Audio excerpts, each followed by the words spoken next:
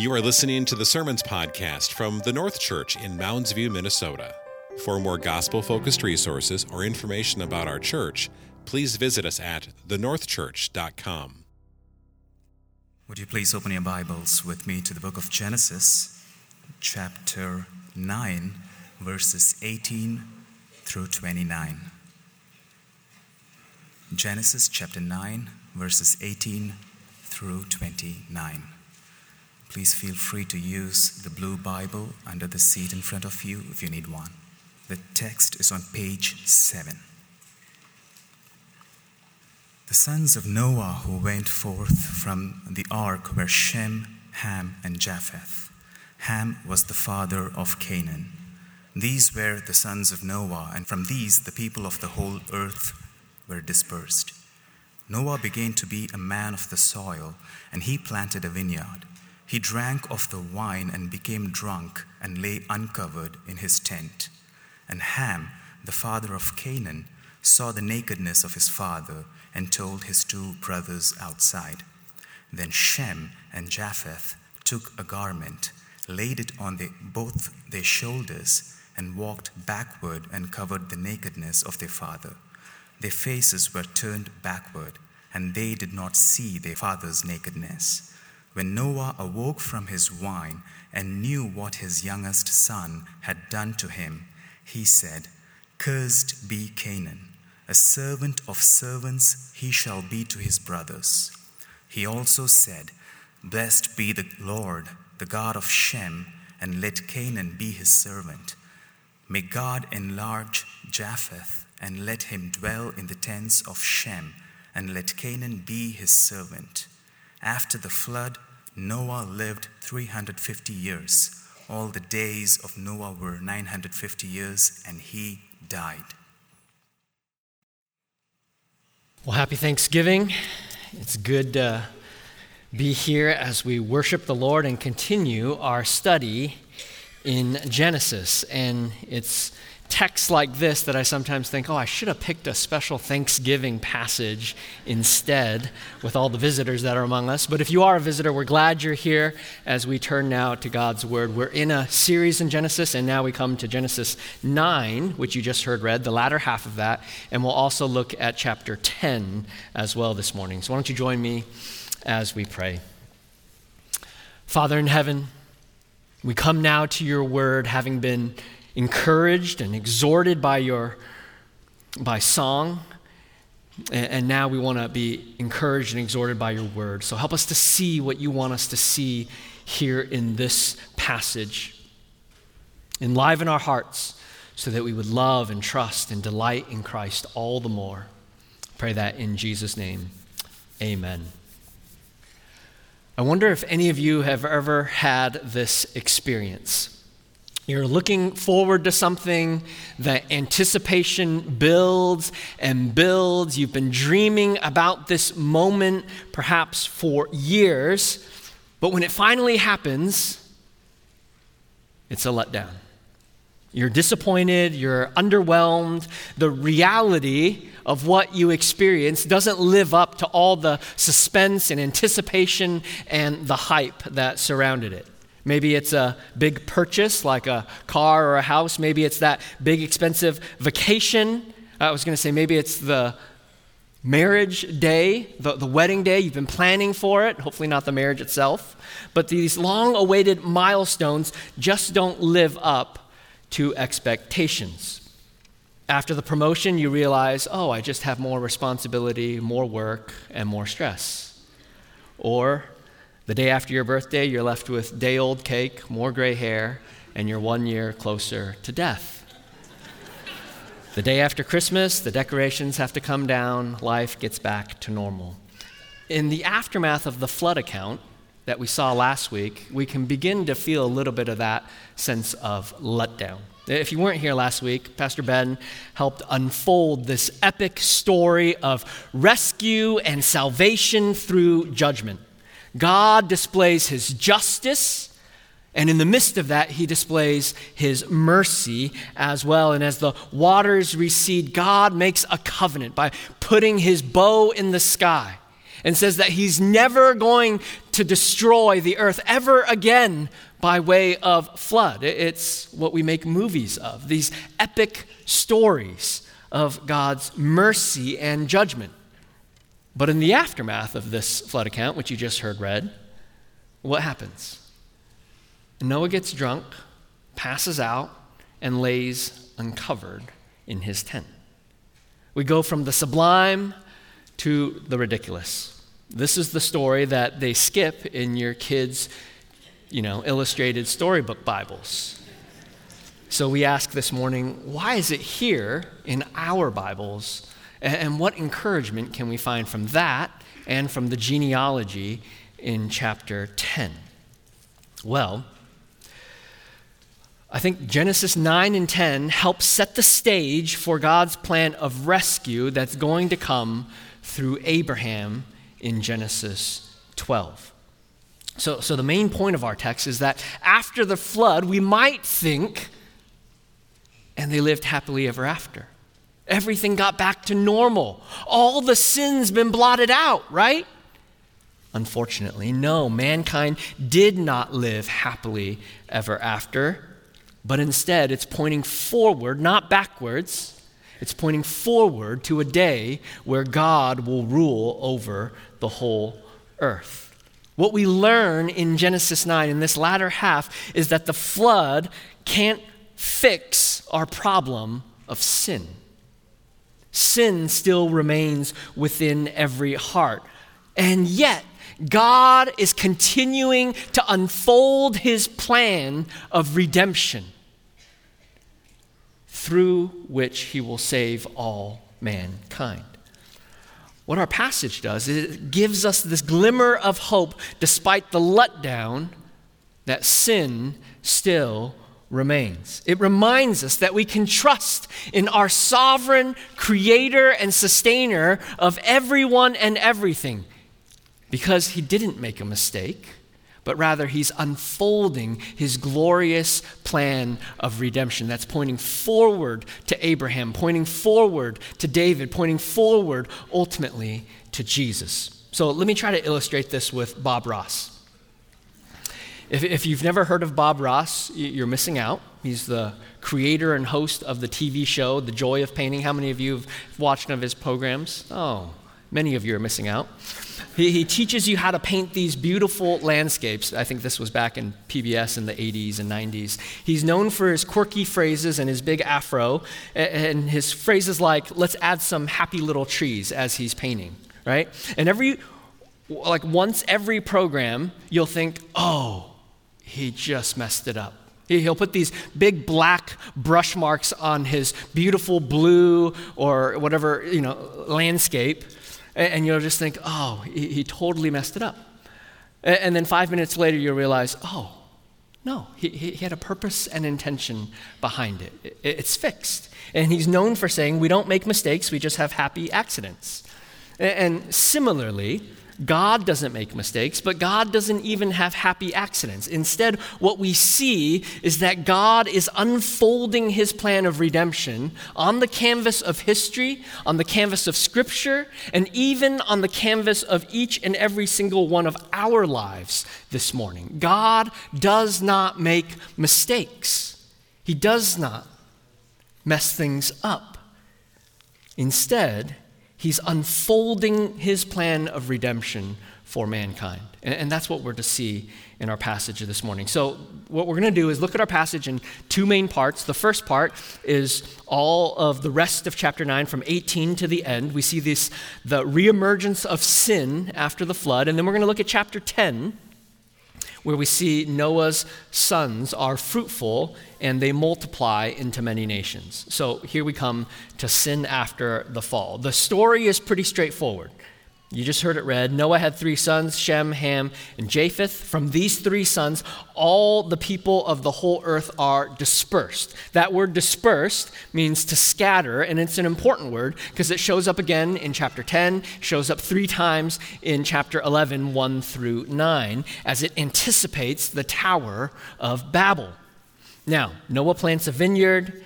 drinks wine, gets drunk, lies naked. Verse 22 says, "And Ham, the father of Canaan, saw the nakedness of his father and told his two brothers outside." And then it tells us that Shem and Japheth take a blanket, they walk backwards so as not to see, and cover their father. Noah wakes, and it says that he knew that his youngest son had done something to him. And then notice what he does in verse 25. Who does he curse? He curses Canaan, not Ham. He curses Canaan, which is Ham's fourth son. In contrast, Shem and Japheth are blessed, and then Noah, we're told, dies at 950 years old. This is one of those stories that makes you scratch your head and you would just wonder, what in the world? There's two significant questions in this passage besides what in the world. The first is, what did Ham do to merit Noah's curse? And the second question is, why does Noah curse Ham's son Canaan rather than Ham himself? In answer to the first question, some speculate that Ham did something heinous and horrible, like castration or sodomy or sleeping with Noah's wife, his mother. In Leviticus, there's the phrase uncovering one's nakedness, which is a euphemism for sleeping with a relative. It's all over Leviticus 18. But I think the solution is actually, that's most clear, is also the most simple. To figure out what Ham did, we look at what Shem and Japheth do in response. They walked backwards to cover their father, ensuring that they did not look upon their father's nakedness. This wouldn't have solved anything if Ham's offense was castration or sodomy or incest. This solution makes sense if the offense is seeing his father in his uncovered state. So I think it means this. And it's a little bit of speculation. I think Ham saw his father in this embarrassing state. He laughs at his father's expense, and he calls his brothers and he says, "Get a load of this. Dad," you kind of get the sense. It's voyeurism. It's delighting in the misfortune or embarrassment of another. It's not an accidental glance or being in the wrong place at the wrong time. He's reveling in his father's embarrassing state.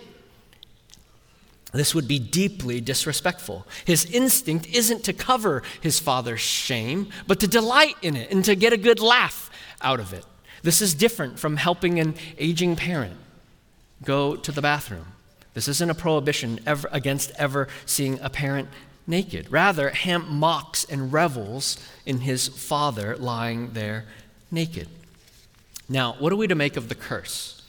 First, this is not a prophecy, but it's rather a human pronouncement. It's like a prayer that Noah utters before God. It's like when I give the benediction at the end of the services. Almost every week I'll raise my hands and I say, "The Lord bless you and keep you." It does not mean that I've been endowed some special power in order to cause the Lord's blessing to fall upon you. What am I doing in that moment? I'm declaring a blessing while praying to God that this week I'm praying that the Lord would bless you. That's what Noah's doing, this prayer pronouncement that he's declaring. Now, the question is, why does Noah curse Ham's son, Canaan? You see that in verse 25. If you look at your passage with me, look at verse 18. We see that there's mention of Canaan from the very beginning. The sons of Noah went forth from the ark, Shem, Ham, and Japheth, and then parentheses, Ham was the father of Canaan. And then look at verse 22. We see again, Ham, the father of Canaan. And then he's cursed in verse 25. So why is there so much attention on Canaan in this passage? He's not the firstborn of Ham, but he's likely his fourth son. You can see that in chapter 10, verse 6. He's listed last there.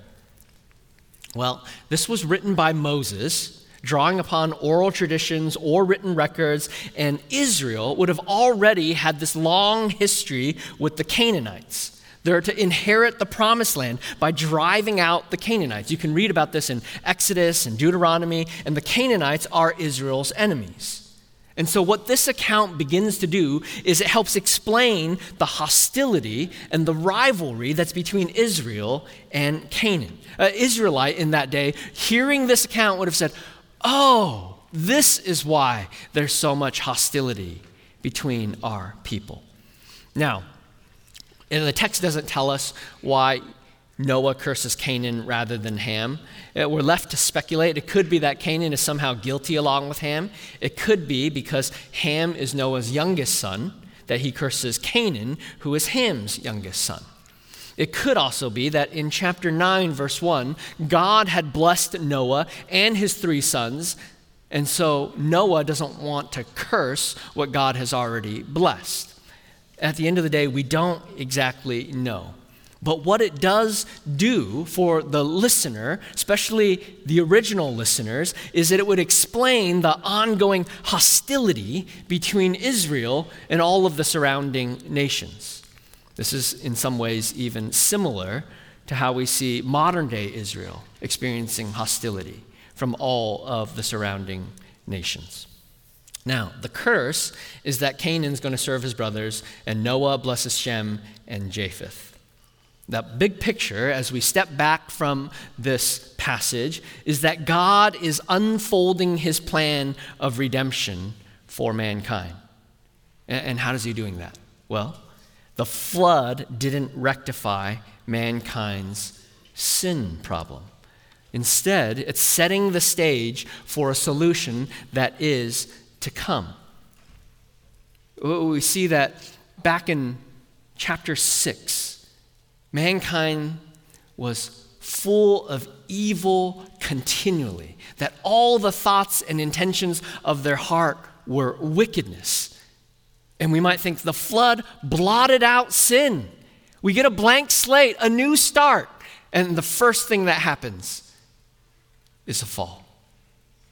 Noah disgraces himself and curses Ham for his sin. Sin still remains.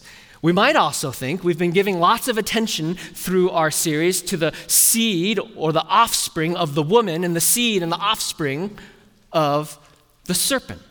And the seed of the offspring, the seed of the woman was through the line of Seth that goes all the way to Noah.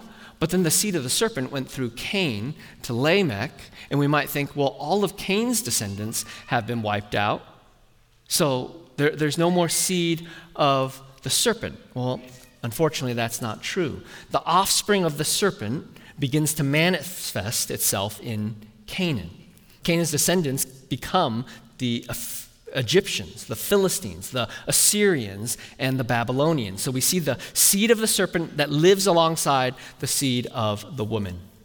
Now, it's important to just mention Canaan's curse here is no justification for enslaving people of a certain race or ethnicity. Unfortunately, slavery has been practiced by nearly all peoples throughout history. No one culture or people can claim the high road when it comes to the evil of slavery. And in the history of the church, some have used Genesis 9 as justification for enslaving Africans, supposing that they came from the line of Ham. There's no justification for that in this text. Rather, what this text is trying to do is it tells us that all of mankind comes from the 3 sons of Noah. We have the same origin, and we're all marred by sin and wickedness. Now, how do we apply a confounding text like this morning? I think what we see is that Adam falls short in the fall in Genesis 3, and then we see that Noah falls short despite being a man who walked with God, who was called righteous. And so our hope rests not on either of these 2 men, but our hope is to look forward to a future offspring that would come from the seed of the woman through Shem. We're supposed to be waiting for a righteous rescuer that is still to come. And amazingly, on this side of the cross, we know that Savior has come. And what does Jesus say in John 12:47? He says, I've come not to judge the world, not to bring a flood or a fire, but to do what instead? To bring forgiveness of sins. Jesus came to atone for sins, to renew his people. And what problem did he address? Our sin problem from the inside out. If anyone hears his voice, they can come and receive his grace and forgiveness. There's this picture after the flood, almost of kind of a new creation, a recreation. And yet we see the presence of sin. And then yet in Jesus, he talks about there being a new creation as well. Actually, it's Paul in 2 Corinthians 5:17 says, therefore, if anyone is in Christ, he is a new creation. The old has passed away. Behold, the new has come. So a recreation takes place, but not just in the world out there, but within every heart. Now, Noah dies, then we come to another genealogy, the Toledot, the generations, that traces Noah's 3 sons. So we come now to Genesis 10. This is part 2, Noah's sons. Genesis 10 is often called the Table of Nations. And it describes how all the nations of the world descend from Noah's 3 sons. And I want to share 5 observations about this chapter. I'm not going to read it. It's a lot of names. I would encourage you, when you go home today, read that around the dinner table. It'll be a fun exercise trying to pronounce all the names. But let me give you 5 observations about this chapter. First, this is a unique genealogy in the Bible and in all of ancient literature.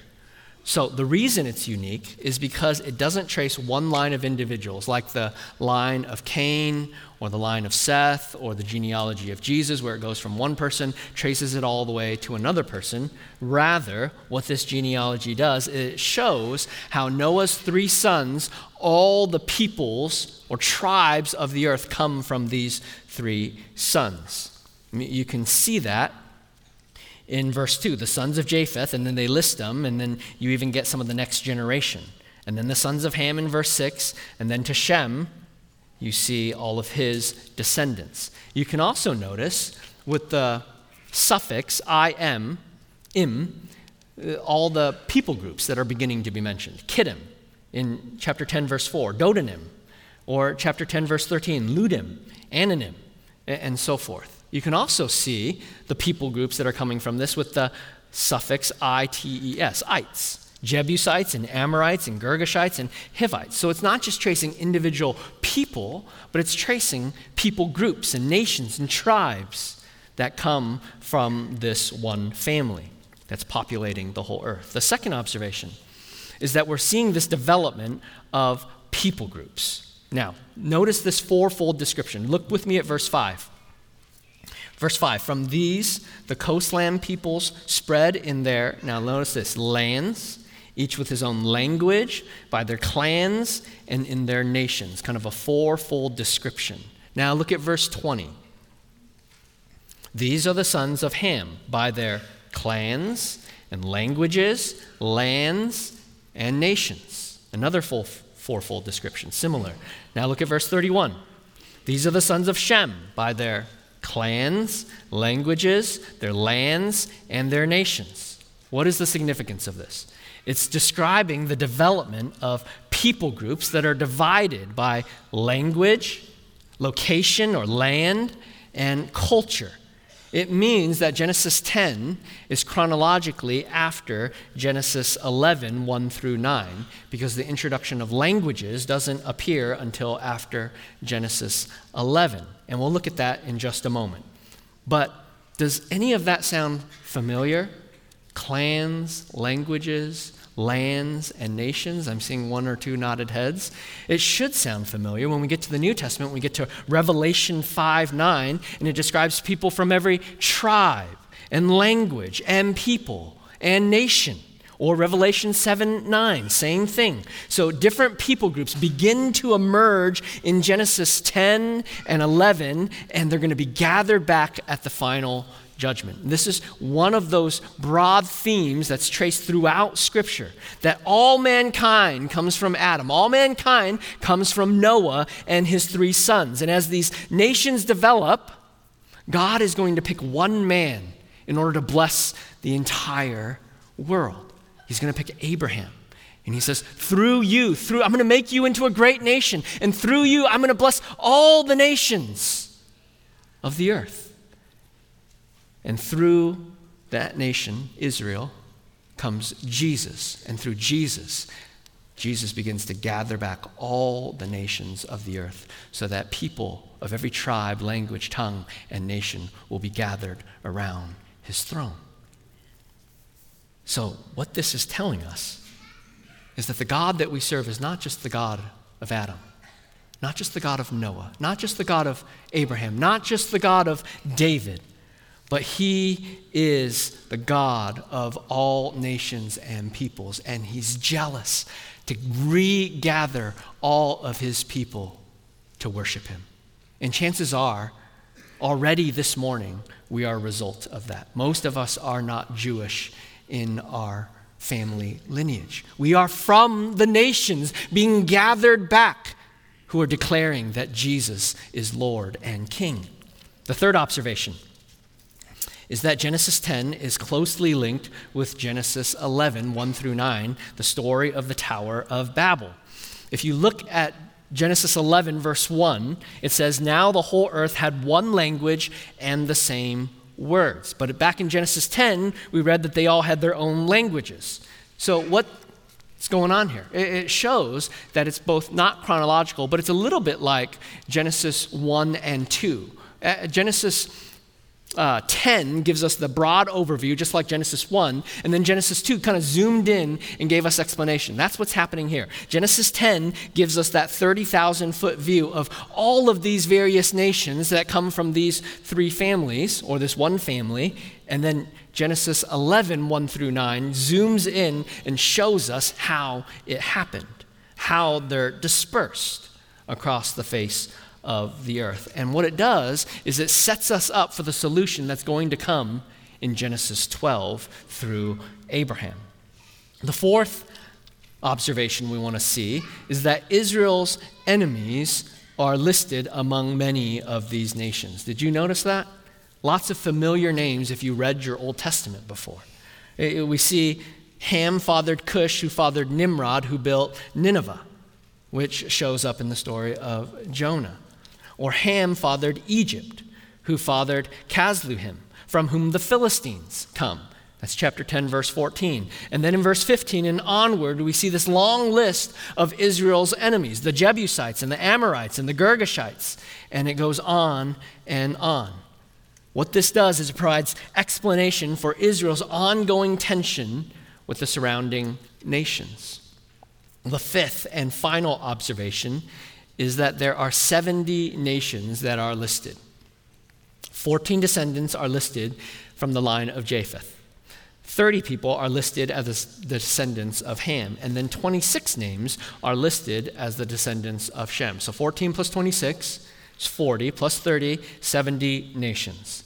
And remember, Genesis, throughout what we've seen, uses multiples of 7s and 10s to kind of clue us in to something significant. So I think we have 70 nations here that signify the totality or the fullness or the completeness of all the nations on the face of the earth. It's also significant because kind of throughout the Bible we see different hints and uses of 70. 70 people entered into Egypt. That's Exodus 1:5. There were 70 elders that received the filling of the Spirit with Moses. Numbers 11:25. But then in Luke 10, Jesus sends out a bunch of his disciples 2 by 2. And how many does he send out? Well, it's kind of a trick question. Some manuscripts say 70. Some manuscripts say 72 because they're probably quoting from the Greek translation of the Old Testament that cites 72.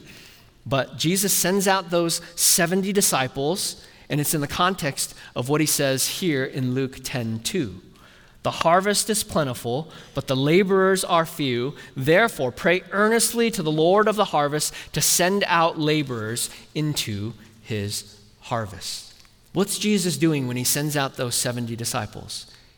He's making a very explicit statement that I am now regathering all the nations of the earth. He's on mission to gather all of the nations from the four corners of the earth. Jesus' mission was to come and not just save Israel, but to regather all of the people that would be scattered and spread out across the world. So, Genesis 9 and 10 are important passages for our faith. Ham's sin and Noah's curse remind us that this world is still broken after the flood. It's a new start, it's a blank slate, and yet it is still marred and stained by sin.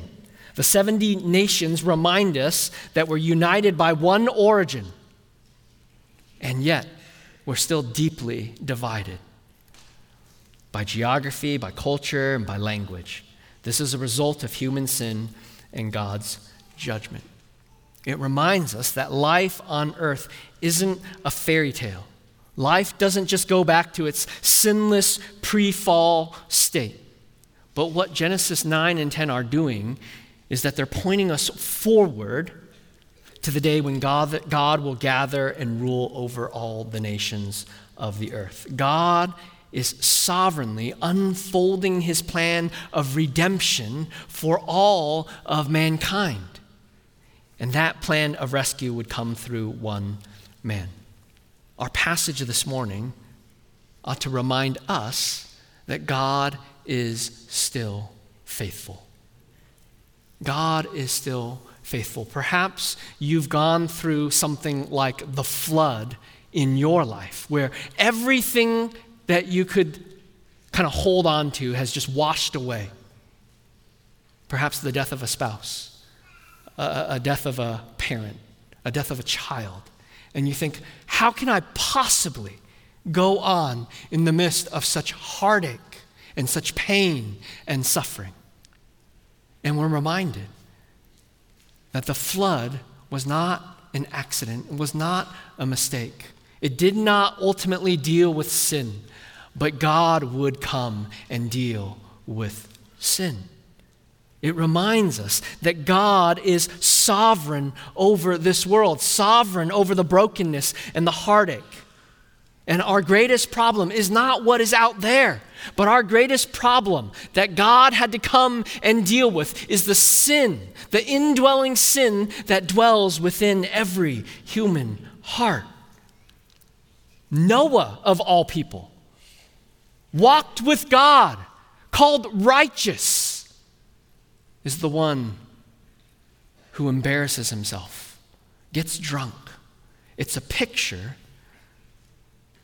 that our greatest problem is our sin. We are like Noah. Maybe we're not inebriated and passed out, but we fall short of God's perfect standard.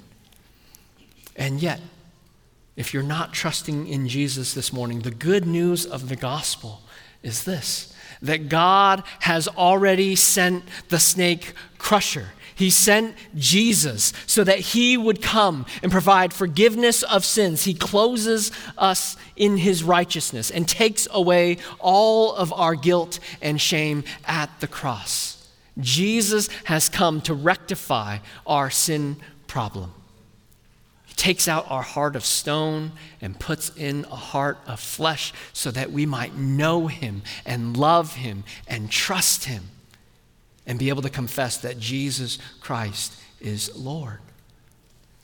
If you're not trusting in Jesus this morning, you're invited to look to Jesus, the author and perfecter of faith, and to put your hope and trust in him. Noah was a righteous man that walked with God and walked by faith, yet he ended up drunk, naked, and ashamed. Remember the promise, the hope that Lamech, Noah's father, had for him? He said, this son, he's the one that's going to bring us relief. He's the one that's going to give us rest from our toil. And we find, no. Sad disappointment. Noah does not ultimately give us relief from our work and from the painful toil of our hands. We're to look past Noah for another that is still to come.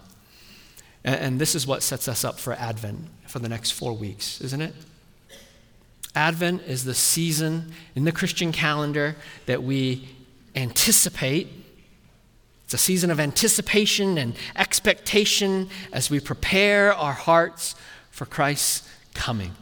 We let the suspense build as we celebrate Christ's first coming. And we're to renew our hope that Jesus is going to return. He's coming back. He's going to make everything that is broken new once again. But here's the best part about Advent. There's no letdown. There's no letdown with the arrival of Jesus. It's not underwhelming or disappointing.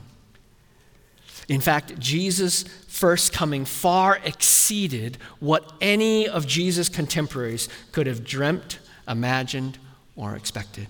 It far exceeded what all the prophets could anticipate. That Jesus, God himself, would come down. And he wouldn't come down with a sword proceeding from his mouth to bring judgment and to slaughter all of his enemies. But Jesus would come humbly as a baby, born of a woman, so that he might reconcile us to God. He might provide forgiveness of sins. He might bear our burdens. He might be crushed for our iniquities. By his scars, we are healed. Jesus would hang on a cross, be nailed to a tree, die for sinners, and redeem all who would believe. And so the invitation is that we would come and gather around his throne in worship. Through this passage, we're to see that God is unfolding his story of redemption. That he's sovereign in the midst of it all. He's not made a mistake. He's not fumbling the ball. Instead, God is unfolding his glorious plan so that we would be recipients of the grace of God revealed in the one and only Savior and Lord, Jesus. And in Advent, we can anticipate his second coming, where this call will go out. Revelation 7, 9-12, it says, "After this I looked, and behold, a great multitude that no one could number, from every nation and from all tribes and peoples and languages, standing before the throne and before the Lamb, clothed in white robes with palm branches in their hands, and crying out with a loud voice, 'Salvation belongs to our God, who sits on the throne, and to the Lamb.' And all the angels were standing around the throne and around the elders and the 4 living creatures, and they fell on their faces before the throne, and they worshiped God, saying, 'Amen, blessing and glory and wisdom and thanksgiving and honor and power and might be to our God forever and ever.'" And all God's people said, Amen. Father, we do now ask that you would glorify yourself in our hearts as we go from here. We well up with thanksgiving because of what Christ has done. We're well up with thanksgiving because you're sovereign over the canvas of Scripture and over the canvas of history and over the canvas of our lives, that you are faithful no matter what we are facing or experiencing. And we thank you that ultimate hope rests not in Noah or Adam, but in Jesus. And so we thank you that he's come, and as we move into Advent, we eagerly await his second coming and want to celebrate his first coming. We pray that in Jesus' name. Amen. Thank you for joining us for this episode of the Sermons Podcast from the North Church. For more information about our church or resources to help you deepen your walk with Christ, please visit us at thenorthchurch.com.